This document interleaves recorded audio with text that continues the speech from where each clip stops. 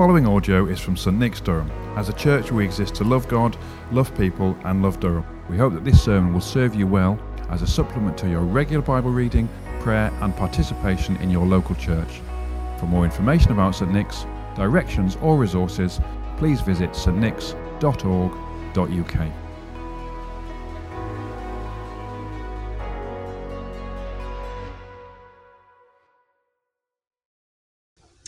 Our readings for today come from Matthew chapter 13, verses 44 to 52. The kingdom of heaven is like a treasure hidden in a field. When a man found it, he hid it again, and then in his joy went and sold all he had and bought that field. Again, the kingdom of heaven is like a merchant looking for fine pearls. When he found one of great value, he went away and sold everything he had and bought it. Once again, the kingdom of heaven is like a net that was let down into the lake and caught all kinds of fish. When it was full, the fishermen pulled it up onto the shore. Then they sat down and collected the good fish in baskets, but threw the bad away. This is how it will be at the end of the age. The angels will come and separate the wicked from the righteous, and throw them into the fiery furnace where there will be weeping and gnashing of teeth. Have you understood all these things? Jesus asked. Yes, they replied.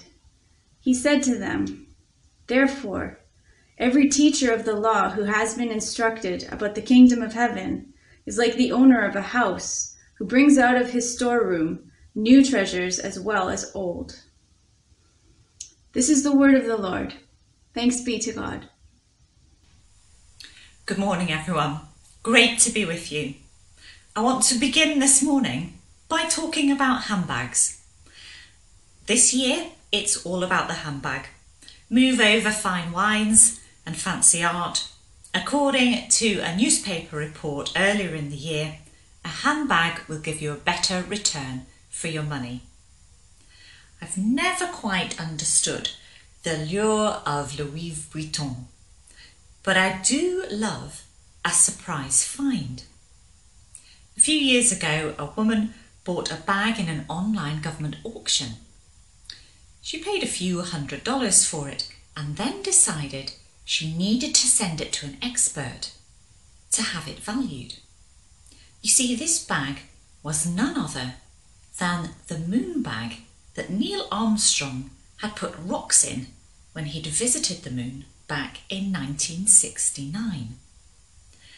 NASA, upset that they had missed the treasure that was the lunar dust in the bottom of the bag, when they'd placed it into the auction, fought a long legal battle and lost. The original buyer made an enormous $1.8 million.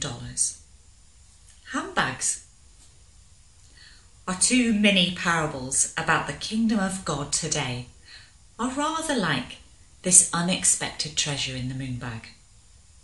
The treasure in the field has been left hidden and forgotten, just waiting for someone to stumble across it one day, realise its value and claim it for themselves. Jesus says the kingdom of God is like this treasure. Salvation is available. And some people find Jesus almost by accident. There was nothing wrong. Life wasn't messed up for them. They were going about their business as usual. The good news simply interrupted their life one day. And from then on, they've known such joy. They've been 100% committed ever since. The second parable talks of how the gospel can be pursued as someone searches and searches for the authentic and the real. The moon bag holding lunar dust had to be authenticated before it could be resold, and its newfound status as the real deal brought it quite literally astronomical value. Pearls, always indicative of wealth, were highly prized in Jesus' day. The Romans loved them. If people had the means, they covered themselves in them, their furniture, even their horses. Of course, when something gains that much value, it becomes rare. And when something becomes rare, fakes start to appear. Our daughter Rosie is a fine art jeweller, and she tells me that to tell a real pearl from a fake pearl, you have to put it in your mouth. You have to rub it against your teeth. If it's real, it will feel grainy. If it's fake, it'll be smooth. Following Jesus is not just a cerebral decision, but a whole life-changing experience. The good news is to be held up, tasted, tested. There will always be fake spiritualities, knocking around, offering enlightenment and fulfillment in one way or another. But there's only one Jesus, real and authentic. And it's through him that the kingdom of God is at hand for those who want to persist. Or as Maeve told us last week, for those who in their restlessness search until they know with the most incredible peace and joy that in Jesus they've found what matters more than anything else. The Jewish crowd that Jesus was talking to were always on the lookout for the Messiah, their Saviour. And they expected the Messianic kingdom to burst suddenly and victoriously onto the scene of history, changing the fortunes of the Jewish people forever and for the better. And by and large, they liked Jesus when he miraculously fed them or cured all their diseases, but didn't like him so much when he talked to them about taking up their crosses and following him. Whenever his teaching seemed too hard, they would grumble or try some way of testing him.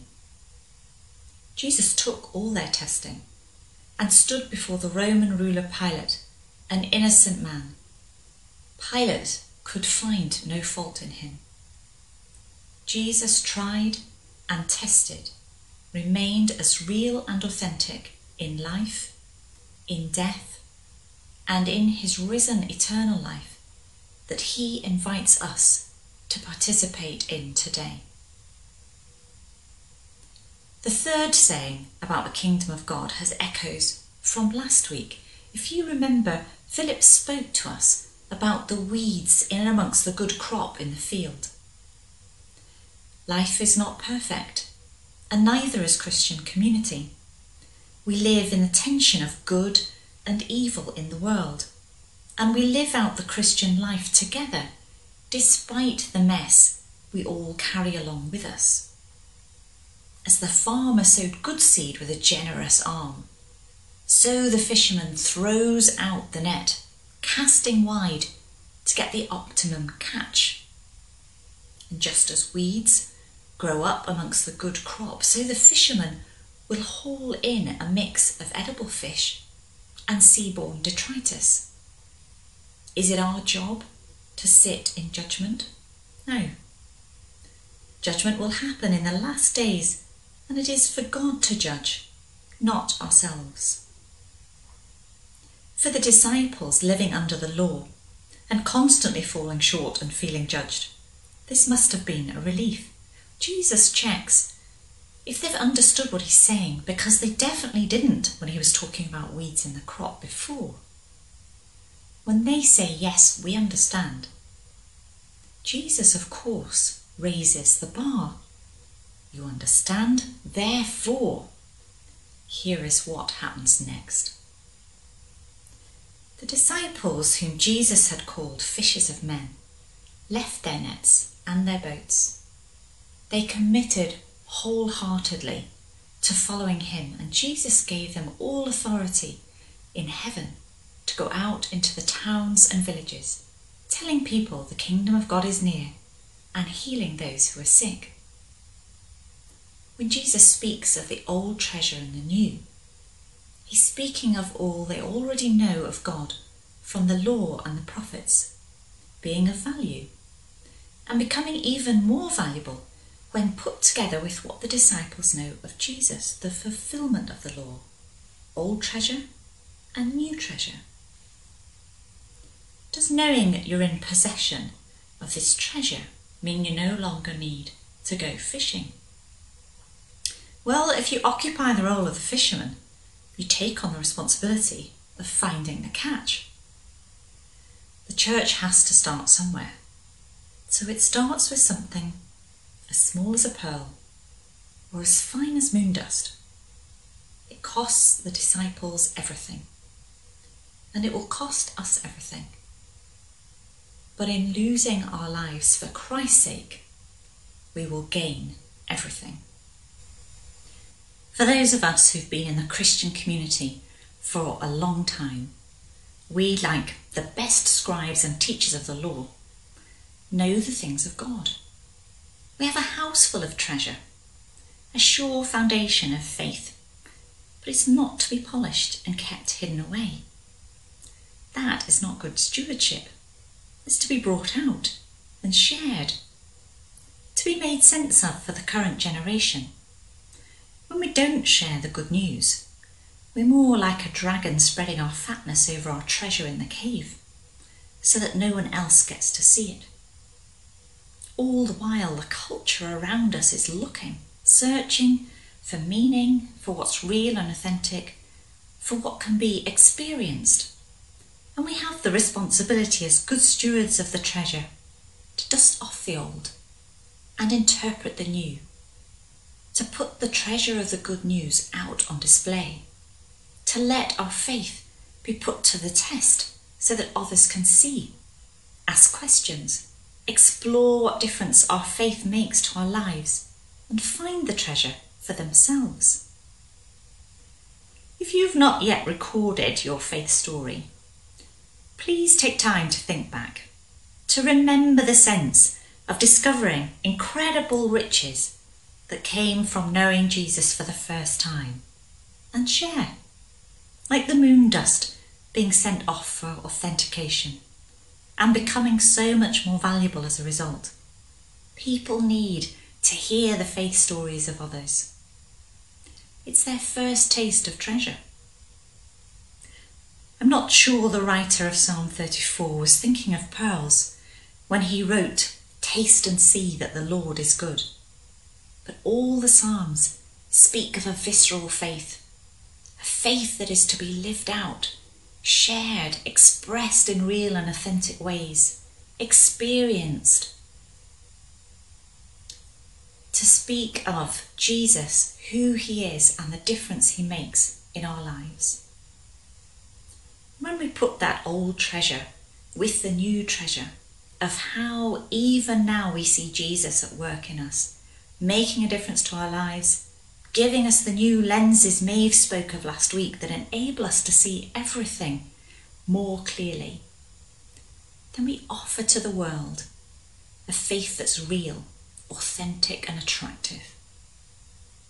Following Jesus is for the wholehearted, definitely not for the faint-hearted. But the joy is life-changing and worth everything. Amen.